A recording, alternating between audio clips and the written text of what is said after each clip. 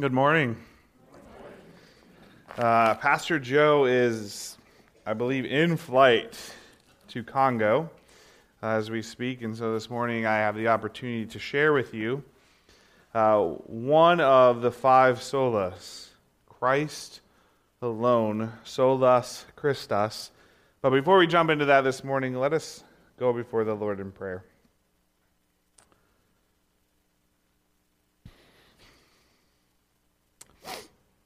Heavenly Father, we thank you that you are a God that loves and pursues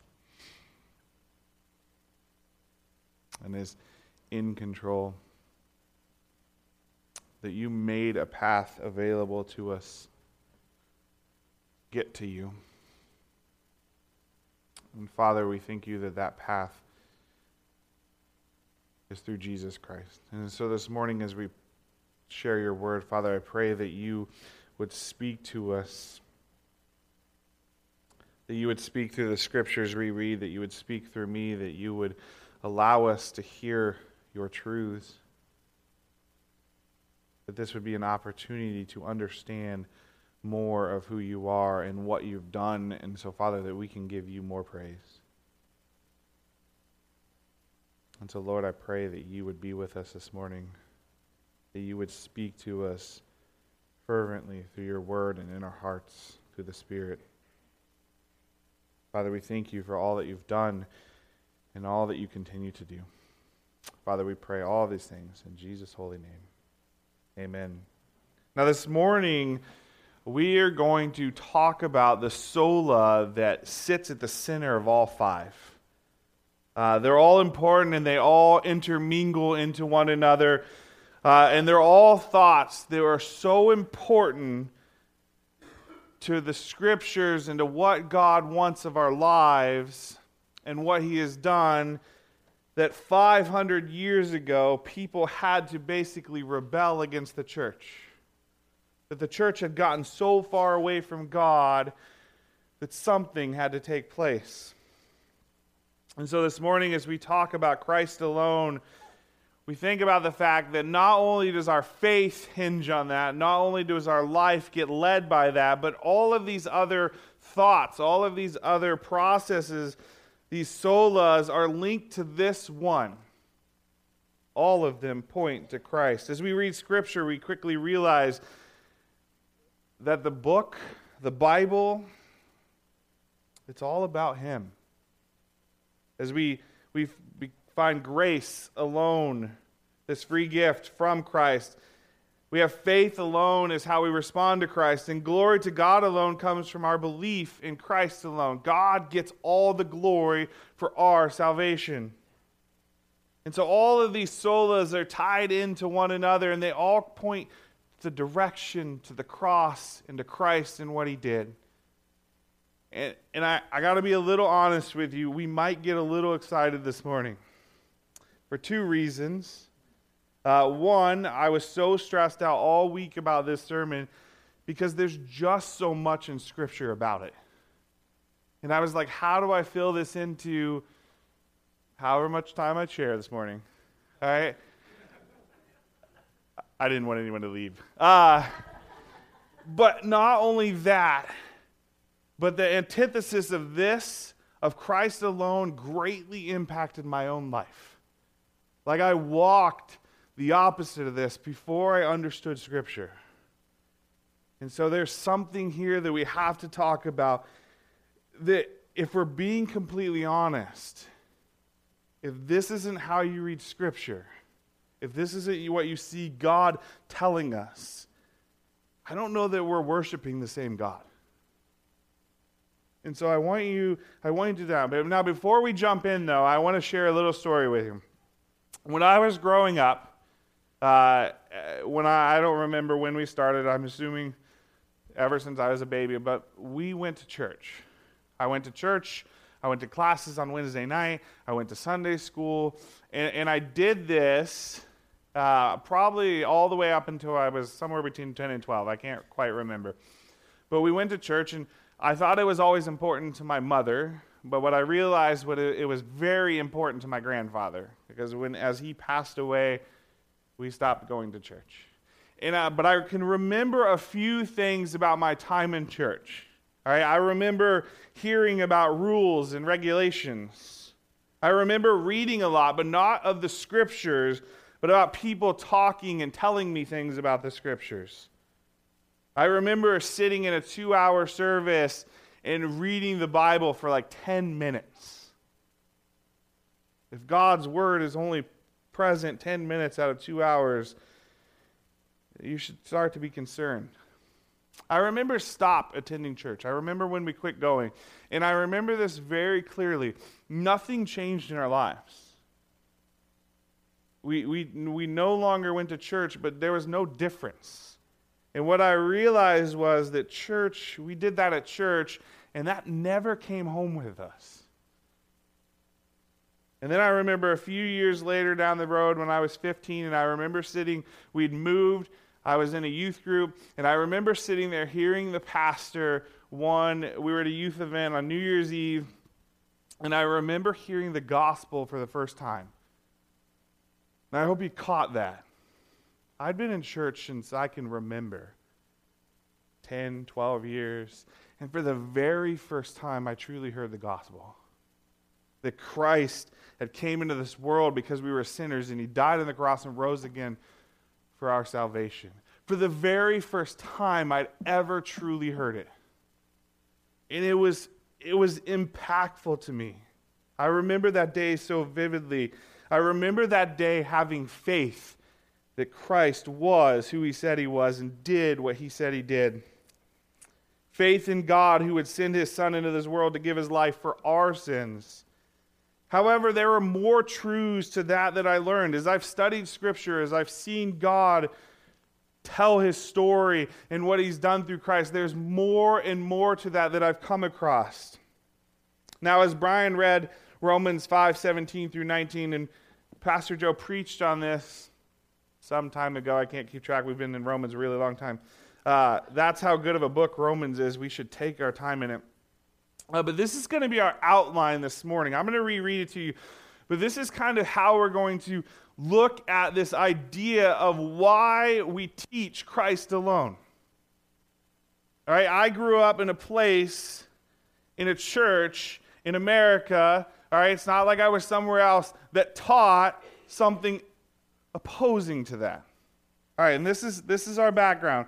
For because of one man's trespass, death reigned through that one man, much more will those who receive the abundance of grace and the free gift of righteousness reign in life through the one man, Jesus Christ. Therefore, as one trespass led to condemnation for all men, so one act of righteousness leads to justification and life for all men. For as by the one man's disobedience the many were made sinners, so by this one man's obedience that many were made righteousness. Now, if you take notes, you'll notice that you have a blank little thing on the back of your note. You can write this down. This is what I want you to hear this morning, and this is what I want you to remember. Righteousness is a gift needed by sinners, received by faith. All right, that's what we're going to focus on this morning, and everything to talk about is going to continually point back to that. We're going to start with righteousness is a gift needed by sinners. And this is what Paul is saying here, just as a little reminder.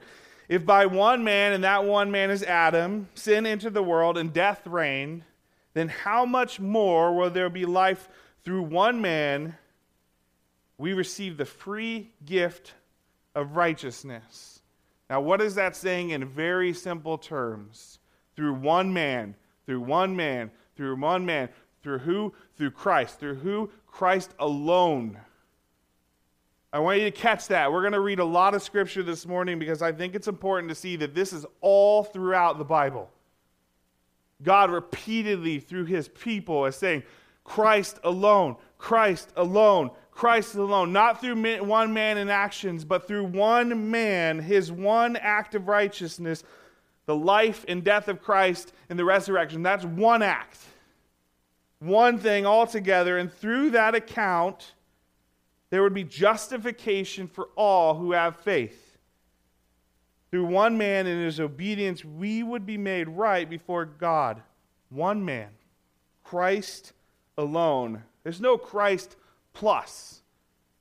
Scripture doesn't say, have faith in Christ and anything. It ends, have faith in Christ. Christ alone. To understand this righteousness as a gift, we must first truly understand our need for that gift. Why do we need righteousness? See, I don't know about you, but I'm pretty sure we all have a problem. And that problem is, if not now, we have all at some point in our life been dead to our trespasses. And what does that mean? It means a few things. It means that the wrath of God was against us. Now, I don't know about you. I don't know if you've ever dealt with anyone's wrath, but it's never a pleasant thing. Maybe go work in like customer service for a day. All right? If you've ever had to deal with the wrath of someone, it's not a pleasant thing. Now, I want you to think about this. Whose wrath is against us? God's wrath. Not someone trying to return something that they decided they didn't need, but God's wrath. The creator of the entire universe, the God that speaks into existence, sons. And what happens is our sin put his wrath against us. So now we have the creator of the universe against us. We were spiritually dead. Paul compares it at points to us being at war with God. How would you like to go with war with a guy that can speak into existence anything he would like? Your chances are zero. Actually, probably negative. Our sin puts us at enmity with our Creator. There becomes this large expanse between us and God because of what we did. God is way over here, and there's this giant gap between us. All right, just picture the Grand Canyon. See if you can jump across it. See, when I was young, I never thought about life like that. I never thought of myself as being against God. I never realized what sin truly did to me. My sin had caused my life to be death and to be against my Creator. But see, the thing is, as I've grown and I've read Scripture and I've heard people teach it, as you dive into the Word of God, you begin to see some truths that maybe you've never noticed before. See, God doesn't end there at war with sinners.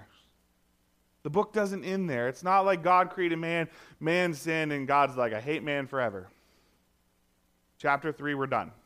Genesis. No rest of the Bible. That's not where God stopped. What God does is completely amazing. See, we see these truths we see a God that pursues his people. A God that desires a covenant relationship with them. A God that loves them and wants them back at home and pursues us relentlessly. A God that sees us standing on the horizon desiring something more of our life, and he comes running to us.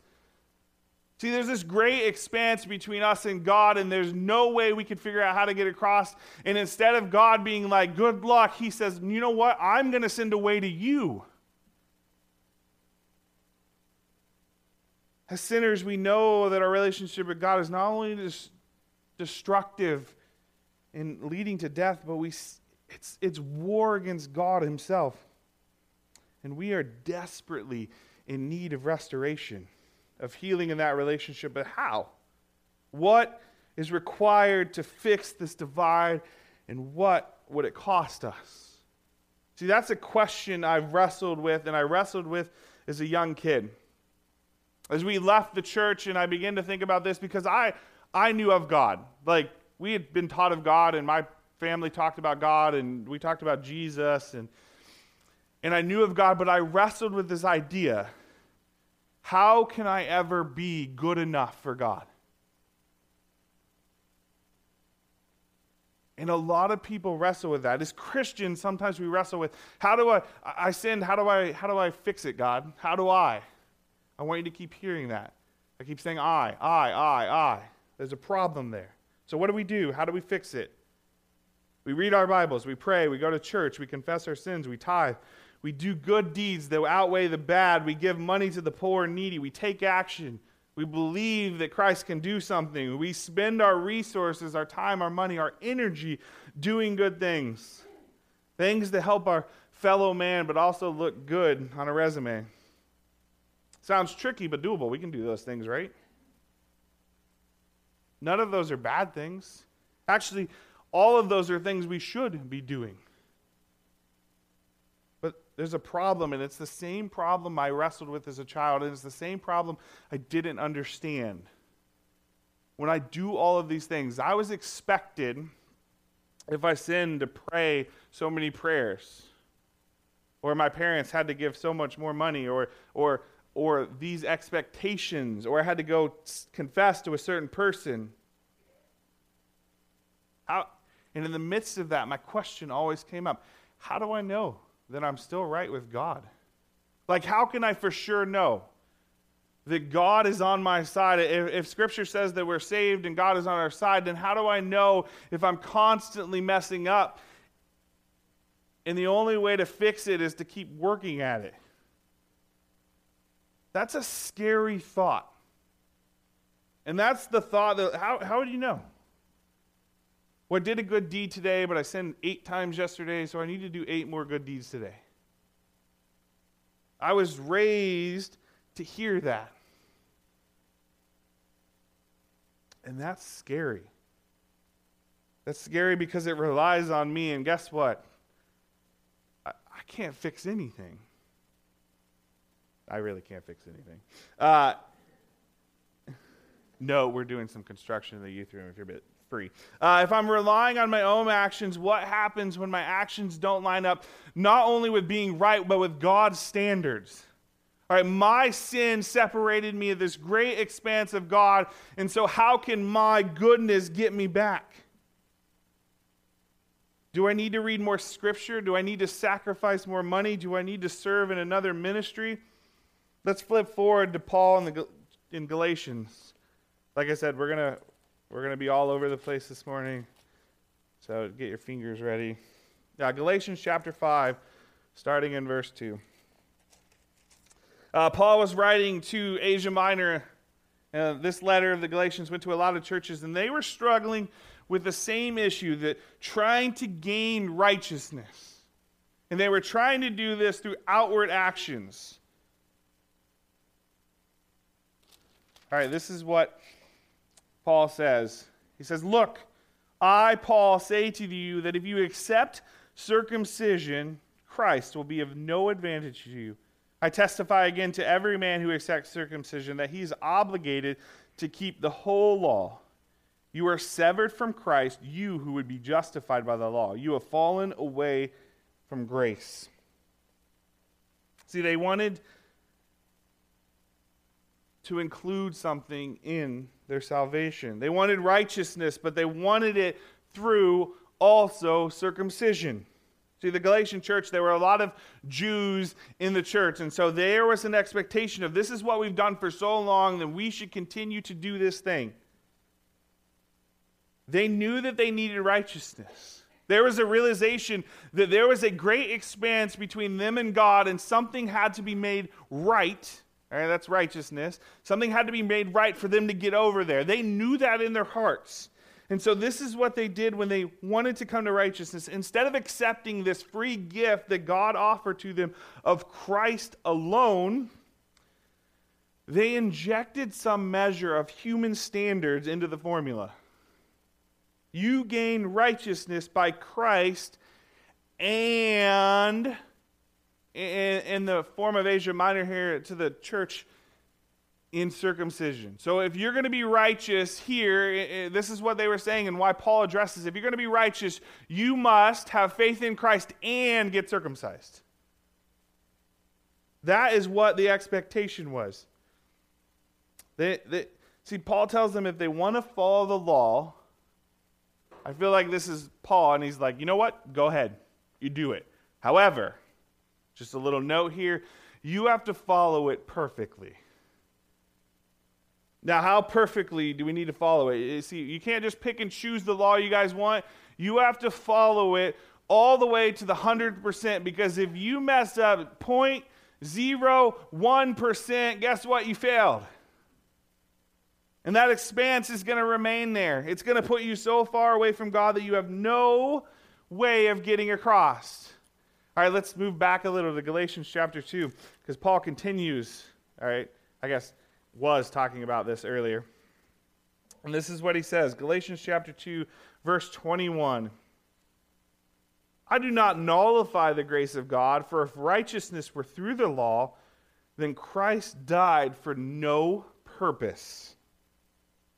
Now we get a different angle. All right, instead of addressing the law itself, all right, Paul is calling the law a problem. All right, we have a problem here with the law. See, the law wasn't designed for us to keep it. The law wasn't designed for the Israelites to keep it. The law was designed for two things: to point to God's holiness and to show that they needed a Savior. The law wasn't designed for them to keep. The law wasn't keepable. We are sinful people.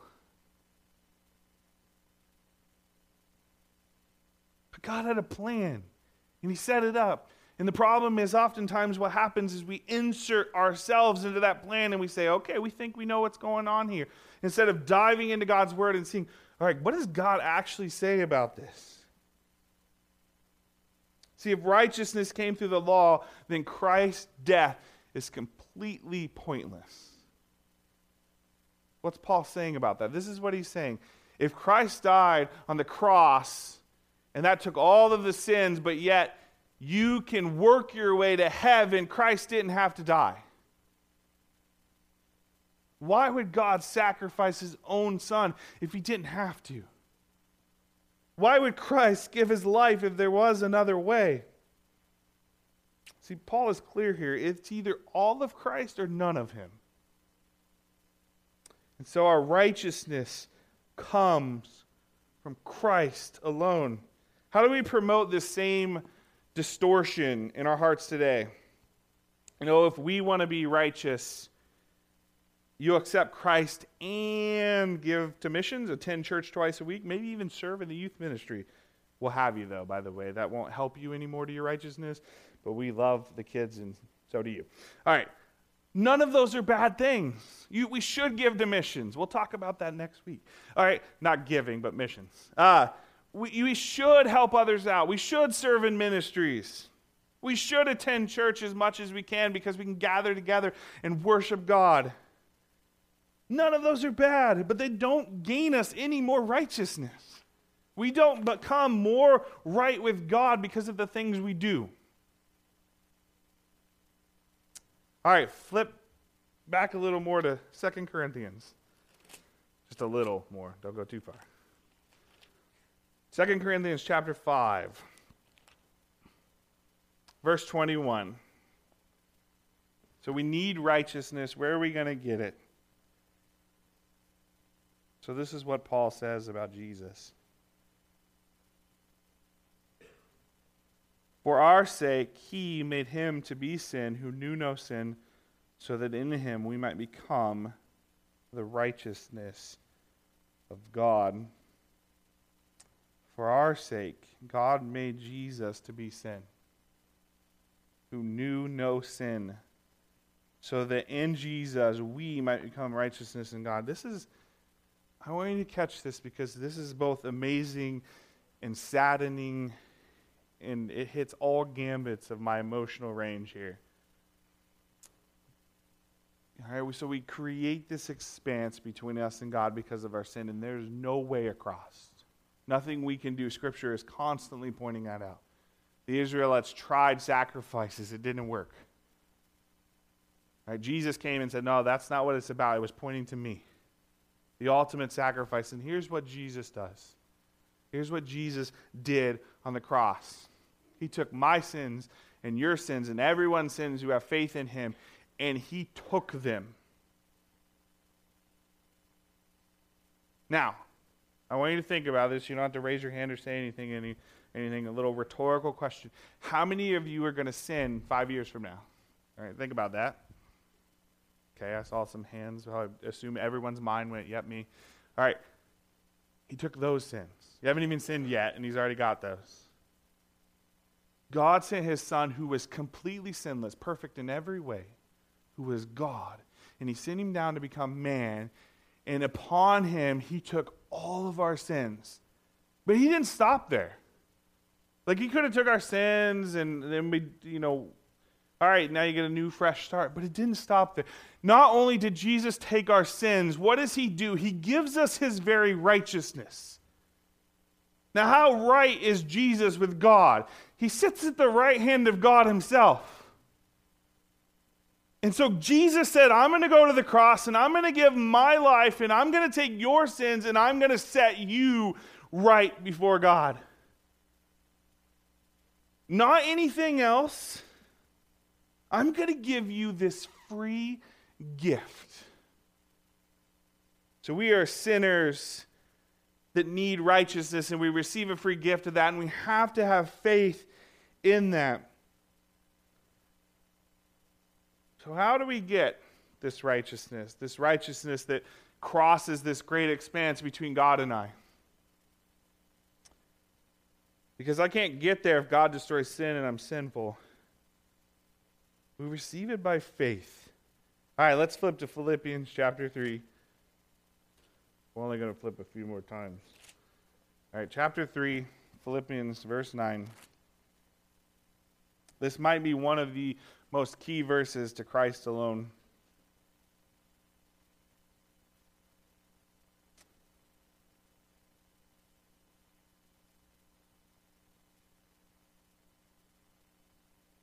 And being found in him, not having a righteousness of my own that comes from the law. There is nothing that I can do to be right before God. That's what Paul is clearly saying to us. Then he goes on.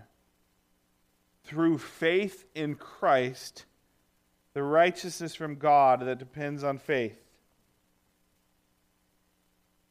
Righteousness cannot come from us. Nothing we can avoid or even avoid doing. All right, you can't be like, I'm just going to keep myself away from sinning. I wish sometimes it was that easy. But it's not about that. Nothing can restore my brokenness, my great expanse between me and God, except for faith in Christ would I receive my rightness. Now, does it say anything else? I want you to read it again. That which comes through faith in Christ, comma, nothing else. 500 years ago, that's not what the church was saying. There are churches today, I grew up in one, that still say the same thing. You have to come to Christ and do ... or you're not saved. And then sometimes you're not saved, you go to purgatory and you still have to work there. All right, none of that is found in Scripture. If this is God's holy word and this is the way that God brings himself to us, and it doesn't say anything about any of those things, what it says is it depends on faith, and faith through who? Faith in Christ, and then it ends the thought that our righteousness doesn't depend on anything we can do, think about doing, will do, won't do. What it depends on is Christ and Christ alone. Scripture is just utterly clear. As I was studying this and wrestling with this, there are so many passages of Scripture that talk about this. We could go on for a few hours, but I also get hungry, so we're not going to do that. Through faith in Christ, I receive my righteousness. What an eye-awakening experience when I first heard the gospel. I didn't have to sit at home at night worried about the mistake I made, because I knew that faith in Christ alone finished it, completed it. See, I believe it's what we struggle with passages like this, though. And here's why. I believe as Christians we struggle with this, and I believe the world struggles with it. Now, let me tell you the world struggling with it example first. Maybe you've had this conversation before. And it goes something like this: Christians are so hypocritical. Look how much they sin. Why would God ever save them? What do they do to deserve to be saved? Or the Christian response, or our call, the Jonah experience. Hey, go tell these people about me and how they should repent. Whoa, God, have you met those people? Like, Jonah had no desire whatsoever. He's the weirdest prophet.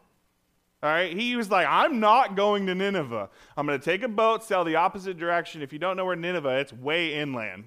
We don't know why he was out on a boat. All right? And he's like, I'm going to go the complete opposite direction. God, you punish them. They deserve punishment. And God's like, all right, fine. I'll have you thrown off a boat, eaten by fish, spit out on land, and then we'll see. And then not only does he finally go and he tells people and they repent, he's still mad about it. He's like, I'm going to sit up here and watch you smite him, God. Weirdest prophet. But here's the thing. That often happens. We see our friends and our neighbors and maybe even family, and we're like, they're bad. And here's my response to both sides. Yeah. That's what's crazy about it. Like, I put this gap between me and God. I did it. My sin. And God said, hey, guess what? I still love you. Hey, guess what? I still want you to repent. Hey, guess what? I'm going to sacrifice the greatest sacrifice anyone could ever make. Jesus is going to step down from heaven and give his life. And here's why we should be encouraged. One last passage. Romans chapter 8.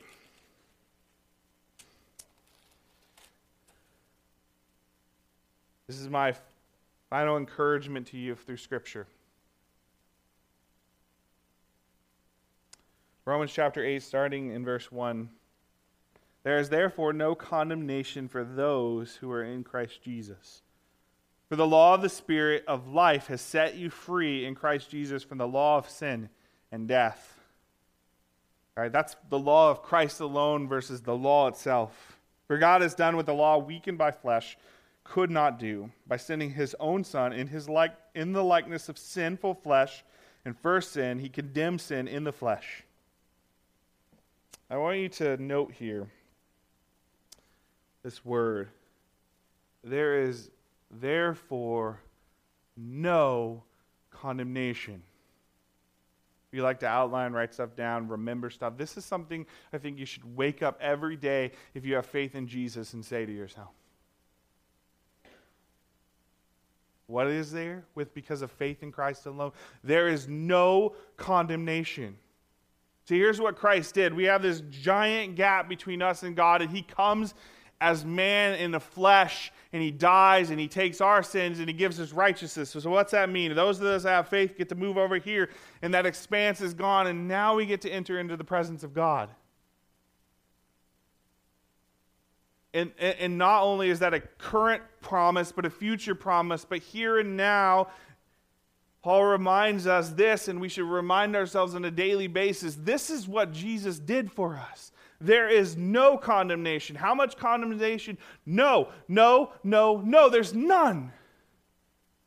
See, as a kid, I sat there at night, and I would go to Sunday school or Wednesday night classes, and I would sit there, and they would tell us these things of what I had to do to get right with God. And they said, say these prayers this many times. I was like, wow, that's a lot of praying. But it doesn't say anything. And they said, well, go confess to this person and go do this thing and go do that thing. And I'm like, I can't do this. As a sinful person, I cannot save myself. And I don't have to. There is no condemnation in Jesus Christ. None. All that requires on us is faith. And here's the cool part. God gives us that too. No condemnation. Here's the transfer. You had to not break 0.01% of the law or you're in trouble. You can actually go a lot of more zeros over if you want. But now God is transferred to 100% on our side. We are right before God. The creator of the universe, the God that speaks into existence, Son, is on our side. Now, I want you to think about this. Do you remember the first time you put your faith in Jesus? Maybe you're sitting there today and you're saying, I haven't. I don't know what that looks like. Maybe you're sitting there today and saying, I'm thinking about a lot of things in my life in the grace of God. But there wasn't like these explosions. I remember when this happened. I talked about at the beginning here. I was sitting at a youth event. The youth pastor shared the gospel for the first time, and I was like, these are all things I believe. I don't know why I'm not believing this. I didn't know why I have faith in it, and I remember that moment of faith truly happening. And I don't remember this like ticker tape parade or anything like that. All I remember is peace. Peace that there's a God that loves me so much that even when I mess up in the future, He still pursues me and He still saves me. Not over and over again, one time finished, done, once and for all. The God of the universe is at my side, and I was so much at peace. There was no more fighting. There was no more war. There was no more pain between God and I. What it allowed me to do, it freed me to where I am today, where I got to read Scripture and be excited about what God is doing and eventually say, God, I want to do this and serve you with all of my life, not just as a pastor, but just as a person in general. I worked a lot of crazy jobs. All right, you can worship and live your life out as a trash man and glorify God because I did it. And it can be hard at times, and there can be a lot of things you're wrestling with. But how sweet it is to remind ourselves on a daily basis that if we have faith in Jesus, Christ alone, there is no condemnation. That huge expanse between us and God is gone, and we get to live in that, not only in heaven. Not only in heaven, that's coming, and that's going to be even more glorious. But here and now, in this present day, your time, your energy, your treasures, all of the things of life can be all about Jesus. God did what the law could not. God did what I cannot. No matter what kind of tower I try to build to get to Him, you know that doesn't work very well. I can't reach God. No matter how many things I try to do to make myself right, I can't get to God. I get no closer to God. Those are things we should do. Don't get me wrong. You'll wrestle with that tonight at small group. But it's not about me, and that's the beauty of it. It's about God. How God condemns sin in the flesh of Christ so that I may receive righteousness through faith. It's about God. The Christian gospel states this clearly, that Christ alone, His life, death, and resurrection is the only thing that satisfies God's justice. God is a just God, and sin demands justice. And so who pays the price? Jesus does. Otherwise, we pay it ourselves. Nothing we can do to add to it will change it. I don't know where you're at this morning. I don't know what you're thinking about as you hear these things. Maybe you had a similar experience that I did when I was growing up. That you heard that you have to have faith in Christ and do da-da-da-da-da-da. Now, Scripture talks about doing works, but that comes through faith in Christ, not out of the desire to save yourself. We do works because we love God because He saved us.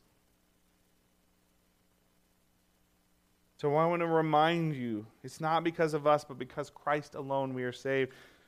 During our ups and downs, during our walks with Christ, we can remember that there is no condemnation. Christ has taken our sins upon Himself. Hear God's workmanship that He pursues and loves and seeks out, and all we do is get faith from Him and put it in Jesus. And Christ alone does all of the work. When I write sermons, I listen to music, and I have this list of, it's literally called sermon writing list of music, and I just let it play. It's literally, majority of it's David Crowder. But I want to read these lyrics from David Crowder's song, How He Loves. And you've probably heard it before, and no worries, I'm not going to sing it to you. But I think as I was sitting there writing this, see, in the midst of all of this, and I feel like we have the easy part of it. All we have to do is have faith that God has given us in Christ alone. But what a God to pursue us relentlessly. That he would step down out of heaven and sacrifice himself for us. And so this is what he says. Oh, how he loves us. Oh, how he loves us. Oh, how he loves us. And we are his portion, and he is our prize. Drawn to redemption by the grace in his eyes. If grace is an ocean, we're all sinking. To sink into God's grace. And Isaiah is in the temple and he's got God's glory flowing around him. And what does he do? He hits his knees and say, I'm unworthy. And what's Jesus do? Makes us right. And all that it requires of us is faith in Christ alone. Period. End of thought, end of sentence. Christ alone. So this morning, if you're wondering how that works, it works really easy. You put faith in the fact that Jesus died on the cross for our sins and he rose from the dead conquering death and he sits in heaven waiting to return for us. That's faith in the gospel. That's the thing I heard for the first time, and I'd been in church for years when I was 15. And man, did it wake me up to a God of, oh, how he loves us. He would put Christ alone before us. Let's pray. Heavenly Father, I praise you for Christ. I praise you for the life he gave. I praise you for the word that we have to see you. I praise you for the faith that you give us. I praise you for the grace that you've given us. And God, I want the glory to be to you. As we've spoken your word today, as you're reaching into hearts, as people are hearing, is maybe they're struggling with something, or they're encouraged by it, or they're challenged by it, or they know something to share with their friends now. God, I want you to be at the center of all of it. Father, this is a day where we as the church gather together as a part of the church, and we celebrate you together. We give you all of the glory. And so, God, may you be glorified by our hearts and actions. And God, we thank you so much that you would give Christ for us. That he would give up his right seat of heaven to come to earth to be a servant. To give his life in the most humiliating way possible on the cross. He would take all of our sins and give us all of his rightness. And God, we thank you for that. Father, we love you. Not even anywhere near how much you love us. And so, Father, we thank you for all that we do. We pray all of these things in Jesus' name. Amen.